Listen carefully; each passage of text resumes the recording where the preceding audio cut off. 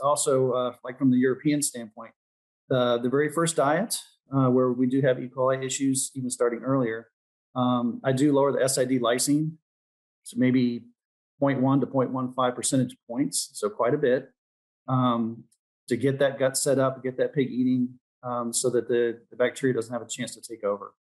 And from this one customer, what we've ended up doing is lowering the SID lysine almost all the way through because it's very severe, and that has helped tremendously. Yes, there's a little bit of decrease in gain, but nothing compared to the profitability of losing those pigs.